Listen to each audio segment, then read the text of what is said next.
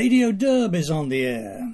Greetings, listeners, from your prosaically genial host, John Derbyshire, here with VDare.com's July 4th edition of Radio Derb.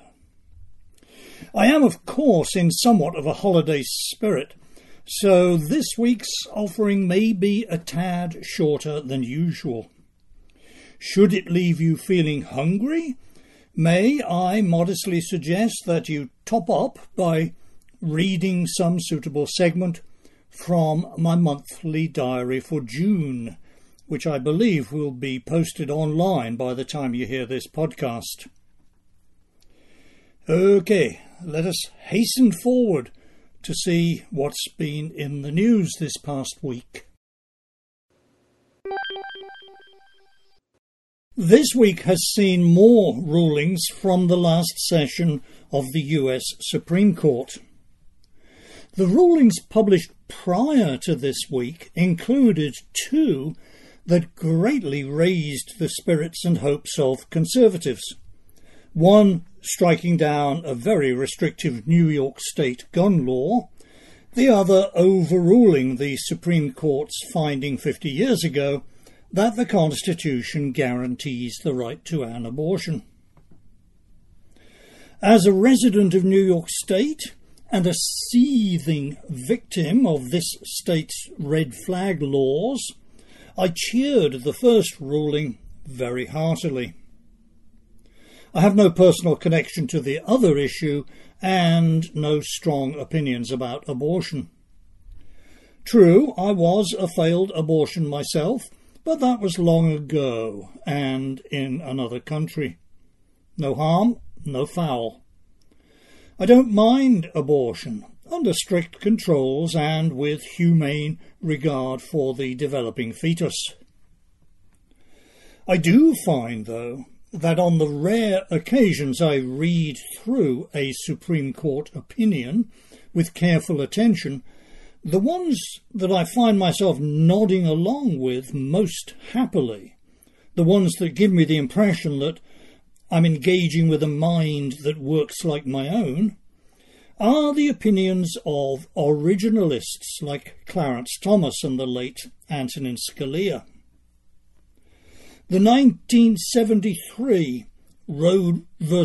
Wade ruling was as un-originalist as it could be, so I welcome its nullification.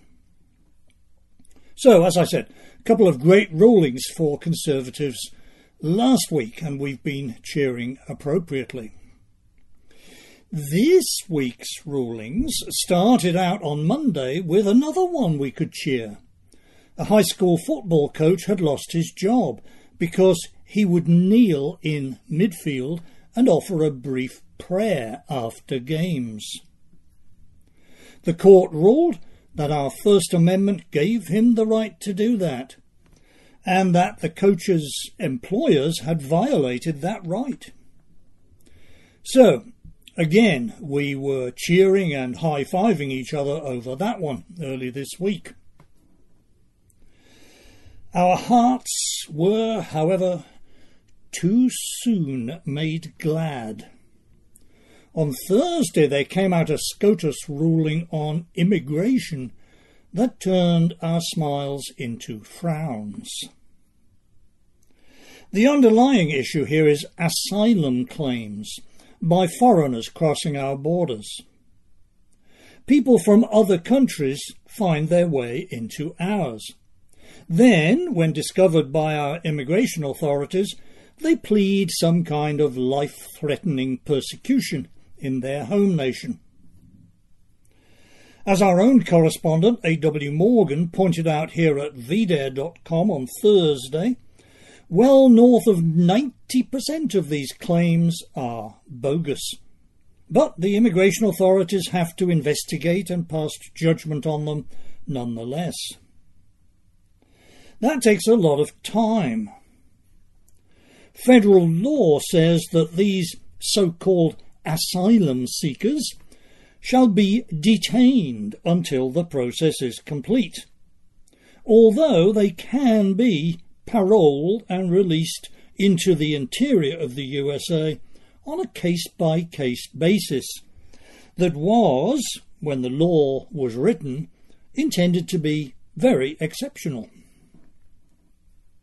Well, since the relevant laws were passed back in the 1990s, the number of asylum seekers showing up at our southern border has soared into the hundreds of thousands, way more than DHS has detention facilities for. Congress could appropriate funds to build more facilities, but that's just one of a great many things Congress could do to give us an orderly, sensible immigration system that benefits our citizens. And Congress doesn't want to do any of them. One of the parties in Congress wants a complete demographic transformation of the USA. The other one is bought and paid for by business lobbies hungry for cheap labour. So, what to do with these floods of asylum seekers? Up to the beginning of 2019, the answer was parole them into the USA. Then the Trump administration implemented a program called Migrant Protection Protocols, MPP, which said that asylum seekers could be returned into Mexico while their cases were adjudicated. The Biden administration, of course, cancelled that program. A Texas judge ruled that cancellation improper. An appeals court upheld his ruling. The Biden people protested the rulings, and we ended up in the Supreme Court, which yesterday issued their ruling. The ruling was that, yes, the administration could cancel Trump's MPP program. So now, since Congress will of course not take any effective action, now we are back to mass release of these bogus asylum seekers into our towns and cities. This was a 5-4 ruling, or more accurately, a 5.5 to 3.5 ruling, since Amy Coney Barrett actually agreed with the majority, but she thought the Supremes should have left the case for lower courts to decide. The three full dissenters were Thomas, Alito and Gorsuch. Scanning through the opinions, no, I didn't read them all, I just read summaries in the big news outlets. Scanning through them, the ruling doesn't seem to me to be patently insane, like the original Roe versus Wade. The majority makes a fair case on the legalities, which is all they are obliged to consider. From the perspective of our national interest, though, the ruling stinks. It leaves our mad, chaotic, nation-killing system of immigration a wee bit more mad, chaotic and nation-killing than it was before. The solution is, as it has always been, for the Congress critters to pass appropriate laws, at peril of losing their seats if they don't, and for the executive to enforce those laws, at peril of impeachment if they fail to. That's how our governmental system is supposed to work. Unfortunately, it has long since stopped working. The constitutional machinery is all rusted and jammed. So, we are left waiting hopefully on the decisions of a handful of unelected lawyers, chosen not for their wisdom or patriotism, but for their acceptability to powerful political factions. The founders intended the judiciary to be the weakest of the three branches of our government. How is it, then, that we are left hanging desperately on the Supreme Court's every word? The temper of immigration patriots like myself and my colleagues at VDare was not improved by the news that Merrick Garland's Department of Justice has been ridding itself of immigration judges who are insufficiently accommodating to illegal aliens. Judges appointed by the Trump administration have, of course, been the principal targets. The Washington Times broke this news last week, telling us that at least 6 judges have been fired or let go on thin and implausible pretexts. It's not just judges either. These immigration courts are supervised by the Executive Office of Immigration Review, an agency within the Justice Department run by career administrators. And 4 of this agency's top officials have been dismissed. One of that 4 was the agency's actual director. And this was the first time in the agency's history that a director has been removed involuntarily. One of the judges now out of a job, name of Matthew O'Brien, who had presided over an immigration court in Arlington, Virginia, told the tale on Laura Ingram's show last week. Quote from him: "The immigration courts are supposed to give people who are seeking to remain in the United States or have violated the immigration law a fair review of any claims they have made. The Biden administration is trying to turn the immigration court into, essentially, a free candy store, so that anyone who appears in front of the immigration court winds up getting some kind of benefit or being allowed to stay in the United States. And that's not what the courts were designed to do." End quote. In all fairness to Comrade Garland, it isn't just naked political spite that's driving these dismissals. There has developed a huge and unsightly backlog of cases waiting for review. The Biden administration has decided to deal with that backlog by just dismissing most cases on sight. Judge O'Brien has told us that a normal workload would be, quote, "many dozens of cases each month," end quote. But that in his last couple of months on the job, he'd only presided over 2 or 3 cases with any substance. He told the Washington Times that the Executive Office of Immigration Review is now, to all intents and purposes, owned by AILA, the American Immigration Lawyers Association. That's a bit like the Bureau of Alcohol, Tobacco and Firearms being a joint operation of Johnny Walker, Philip Morris and Smith & Wesson.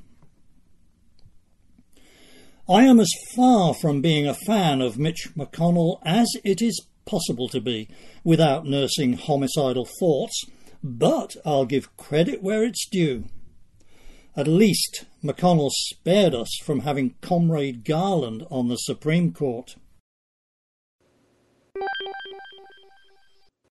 In their next session, beginning this October, the Supreme Court will, they have told us, hear arguments in a lawsuit challenging race preferences in college admissions, specifically at Harvard and the University of North Carolina. That will be interesting. That race preferences are a major factor in admissions to prestigious colleges is old news. Ron Unz gave us the definitive analysis 10 years ago.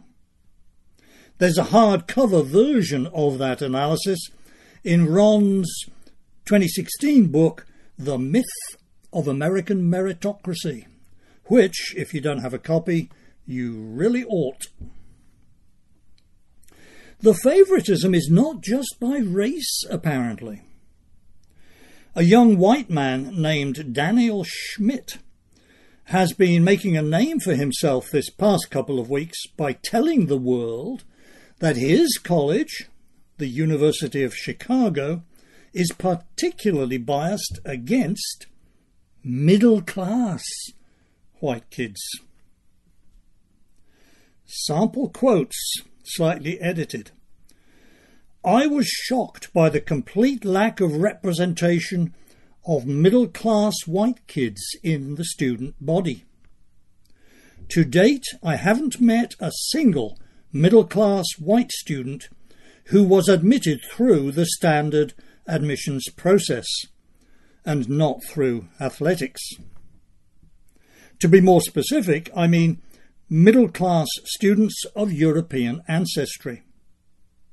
I've met several middle-class Hispanic students who appeared white, but who marked Hispanic on their college applications, earning them a sizable increase in their acceptance rate, thanks to affirmative action. It has become increasingly clear to me that, as a white male, your only real way to get into an elite university, barring any absolutely extraordinary circumstances, is to be either low income or extremely wealthy. The more low-income students a university has, the more impressive its statistics look to the board of trustees and donors. And the wealthiest of the wealthiest almost certainly went to our nation's top boarding schools, signalling to these universities that they're already well positioned to become the next President Barack Obama or McKinsey CEO. End quotes. That comes under the heading of stuff we all kind of knew but thought it was hazardous to talk about in public.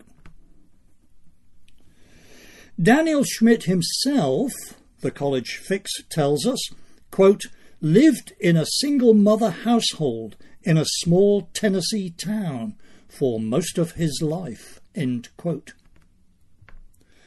So this is plain observation, not middle-class resentment. When you live in a communist country, the party secretary of your work unit tells you, with a barely repressed sneer, that the American Revolution wasn't a real revolution like theirs. It was only a bourgeois revolution.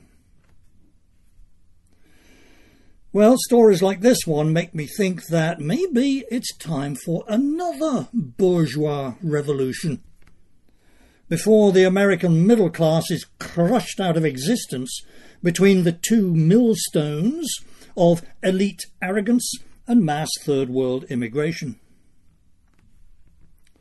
And I can't leave the subject of college education without a mention of Florida Governor Ron DeSantis' address earlier this week at Hillsborough Community College in that state. Mention it? Heck, I'll give you the man himself. Over to you, Governor.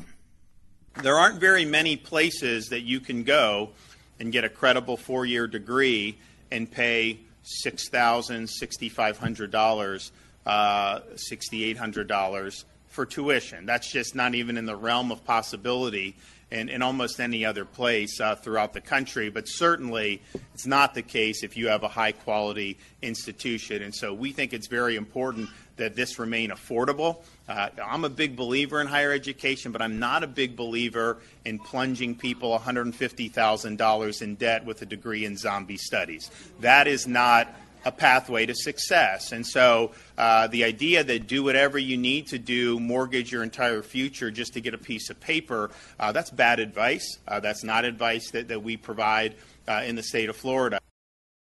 Note the symmetry here, listeners. I started and ended this segment with guys named Ron. and people say there is no longer any rhetorical virtuosity in online commentary. Some law enforcement related news items here. First item. We are coming up to the 5th anniversary of the fatal shooting in Minneapolis of 40-year-old yoga teacher Justine Damond. Justine was killed on July 15th, 2017, just weeks before her wedding day, by a Minneapolis cop named Mohammed Noor, a Somali immigrant, then 33 years old.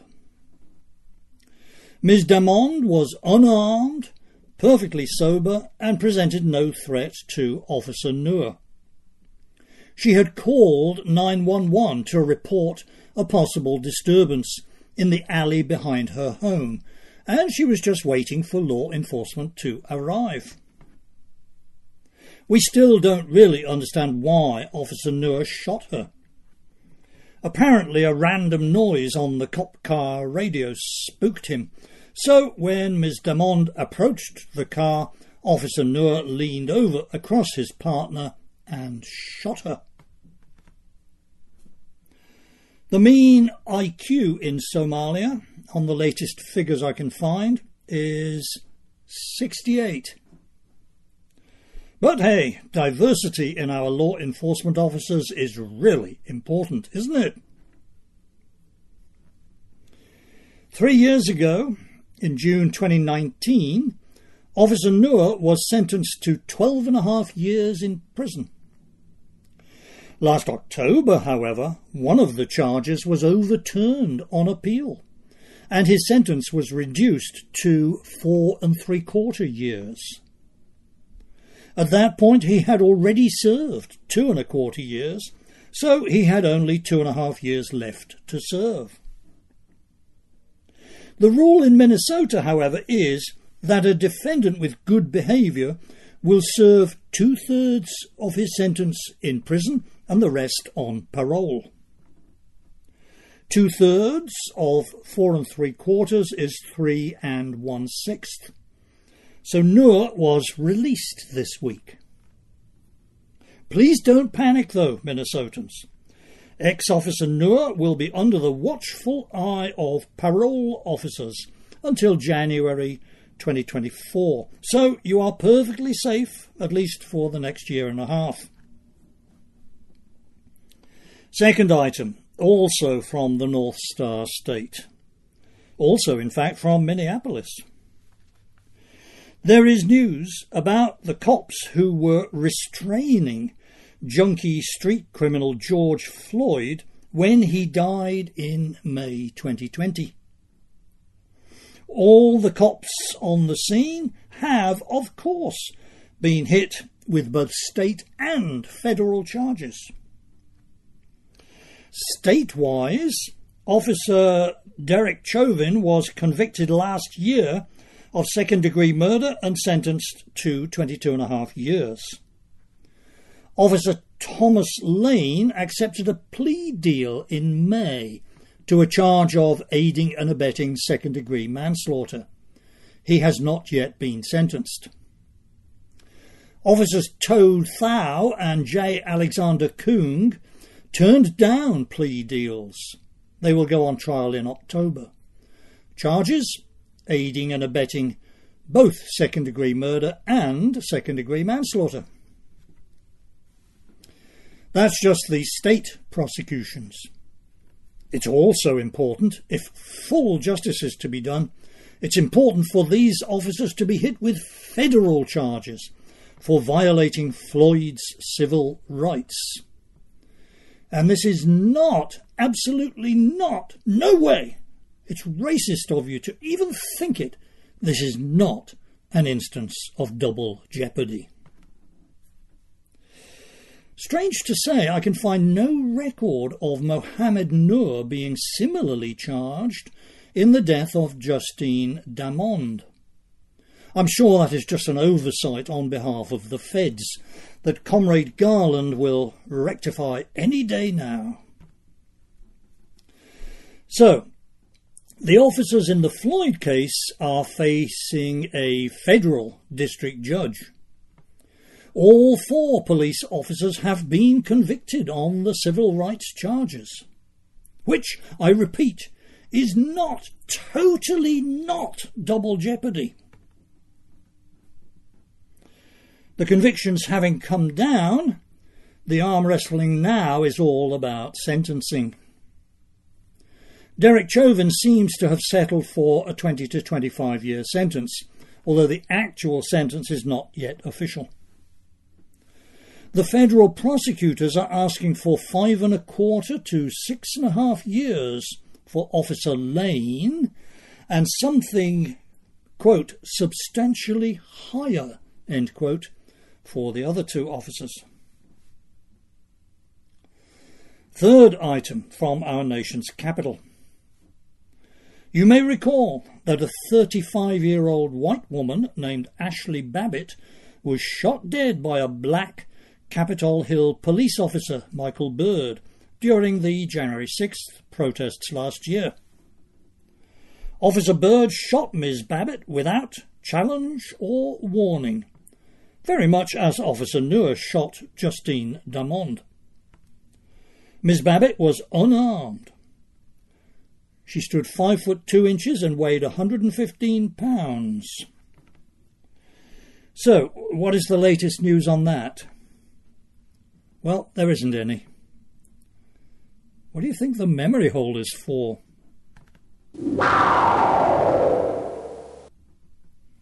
That's my sound effect for the memory hole.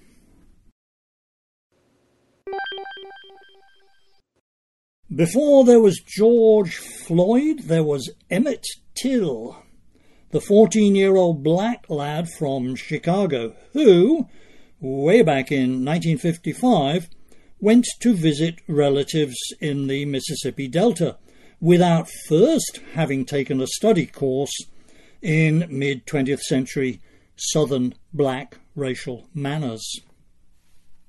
In a village store, he committed serious local etiquette offences against the proprietor's wife, a white lady named Carolyn Bryant Donham. The lady's outraged husband and his half-brother kidnapped Emmett Till, tortured him, shot him, and tossed his body into the Tallahatchie River. At trial, they were acquitted by an all-white jury. But a few months later, they confessed to the deed. They lived as outcasts for the rest of their lives, but they never did do any jail time for the killing. It's a cruel and horrible story. Much more to the social point, it fits with exceptional precision into the cherished American narrative of evil, low-class white men being beastly to blacks. Plenty of other stories from the last 70 years are equally cruel and horrible, if not more so. Think of the December 2000 Wichita horror, the January 2007 Knoxville horror, or any of the innumerable other black-on-white atrocities logged by our own Paul Kersey, Nicholas Sticks, or the late Colin Flaherty. None of those is any kind of a fit for the beloved narrative, though. They mostly contradicted, in fact. So, down the memory hole with them. Well, there's some Emmett Till news this week. People who really love the narrative have spent the last 67 years hunting for evidence relating to the case. Last week, the New York Times reports they came up with a doozy. A document that has been yellowing away all these years in the basement of a courthouse in Greenwood, Mississippi. The document is an arrest warrant from 1955 for the 2 killers, but also for Ms. Donham. It identifies all three of them as wanted for the kidnapping of Emmett Till. Apparently Miss Donham wasn't arrested because she was out of the county at the time. The lady is still alive, although today well along in her 80s. Will she be arrested? Experts in criminal law who were consulted by the Times say it's very improbable. I wouldn't be so sure. The day after the news came out, an informant of mine in the Department of Justice told me on a private, secure email link that Comrade Merrick Garland's eyes were glowing bright red. Now, a poetry note, or actually more of an anti-poetry note. You may recall the name Amanda Gorman. That was the 22-year-old black lady chosen to read one of her poems at Joe Biden's inauguration. Ms. Gorman was, and to the best of my knowledge still is, our National Youth Poet Laureate. I forget whether or not I passed comment on her poem at the time. I do remember noting that, by the world-famous Derbyshire trilemma standard, for determining whether a written or spoken production constitutes genuine poetry, by that standard her poem was not a poem at all. Just to remind you of the Derbyshire trilemma standard, to qualify as poetry, the production should possess a minimum 2 of the following 3 properties. It rhymes, it scans, it makes sense. Well, Miss Gorman was apparently angry with last week's Supreme Court ruling that overturned Roe v. Wade. She vented her anger in a tweet, very much in the style of her inaugural non-poem. Tweet. We will not be delayed. We will not be masquerade. To the tale of a handmaid. We will not let Roe v. Wade slowly fade, because when we show up today, we're already standing up with the tomorrow we made. End tweet. That contains some rhymes, I shall allow, but not in any regular or interesting pattern, nor is there any proper scansion. As for sense, well, let's just take that third line. To the tale of a handmaid. That's tale, T-A-L-E, and handmaid, H-A-N-D-M-A-D-E. So the line means to the story of a handmaid. But wait, handmaid is an adjective. You can't have a handmaid any more than you can have a gorgeous or a corrugated or a microscopic. Just to make sure, I checked with Webster's Third. Whoa, they do allow it as a noun. Quote, something that is handmade, especially a handmade fabric or dress. End quote. So, some unspecified entity that is handmade has a tale, a story. May we not know what the entity is? At this point I bailed out. When I want to engage with empty, illiterate gibberish, I can always log in to the Congressional Record. And now, our closing miscellany of brief items. Imprimis. Senior members of the Democratic Party are showing signs of anxiety about November 5th, 2024. They know Joe Biden won't be able to stay upright that long, and a Kamala Harris candidacy doesn't bear thinking about. So, who've they got? Correction. Who've they got that will be less than 80 years old on election day? The search committees are out combing the land, sea to shining sea. But what's that strange noise they keep hearing in the distance? No!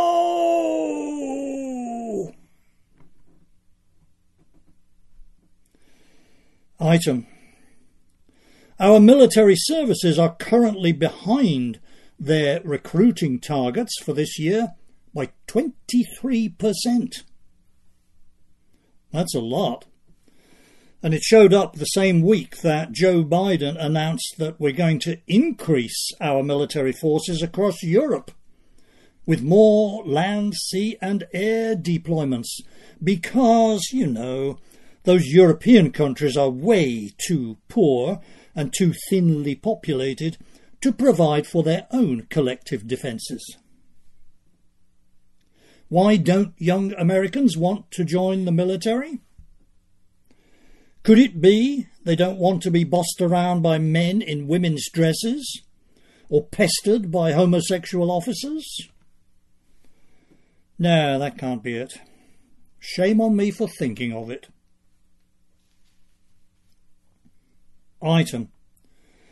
Also on the military beat, you've heard about those hypersonic weapons that skim along at low level at stupendous speeds to avoid radar and anti-missile defences, and then show up at the target with a nuclear or a massive non-nuclear payload. China successfully tested one last year. It went all the way around the world and then hit its target. Russia has them and has in fact deployed them in Ukraine, although they seem to have underperformed in the matter of accuracy. So, how are we doing with hypersonic missiles? What have I got here? Oh yes, Bloomberg, June 30th, headline: US hypersonic missile fails in test in fresh setback 4 programme.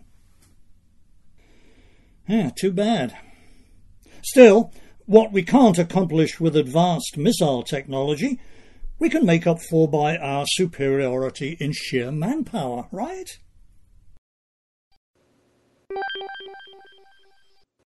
That's all I have for this week, ladies and gentlemen. Thank you for listening, and a very happy July 4th weekend to one and all. Please note also that Monday, the actual 4th, marks the 150th birthday of Calvin Coolidge, one of our nation's greatest presidents. Pause to offer up a moment of silence in memory of dear old President Cal, who rather liked silence. Going somewhat further back in history, 2 weeks ago I made passing mention of the Great Northern War of the early 18th century, fought mainly between Peter the Great's Russia and Charles XII's Sweden. I did not know until a listener informed me the 1970s British folk rock singer-songwriter Al Stewart wrote and recorded a song about the Great Northern War, one of many historical subjects he covered. The song, my listener tells me, follows precisely the rhythms of a famous 19th century Swedish poem about Charles XII. That's humbling, but also depressing. It's humbling because I get regular emails like that one, from listeners and readers who know far more than I do about topics on which I had thought myself sufficiently well informed. It's depressing because it's hard to imagine a successful young singer-songwriter of today being that deeply engaged with history and with literature in foreign languages. So, here to play us out is Al Stewart, who, by the way, is still with us and still performing. Here he is singing his song, The Coldest Winter, about Charles XII's march on Moscow in 1708 to 1709. Everyone remember, please, Field Marshal Bernard Montgomery's 2 rules of war. Rule 1. Don't invade Russia. Rule 2. Don't invade China. There will be more from Radio Derb next week.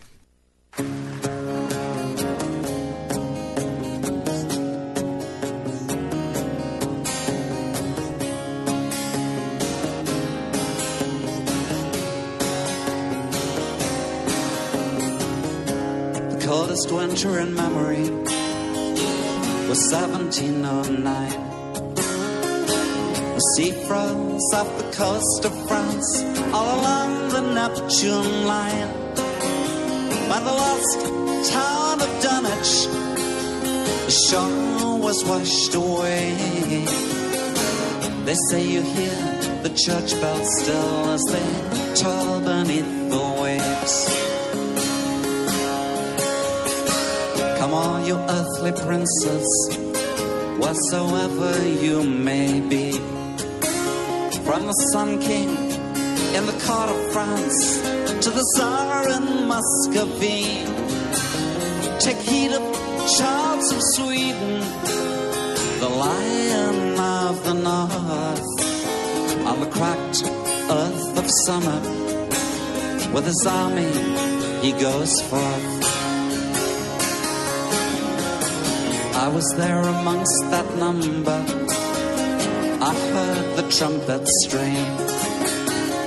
I saw the host of banners spread across the Polish plain.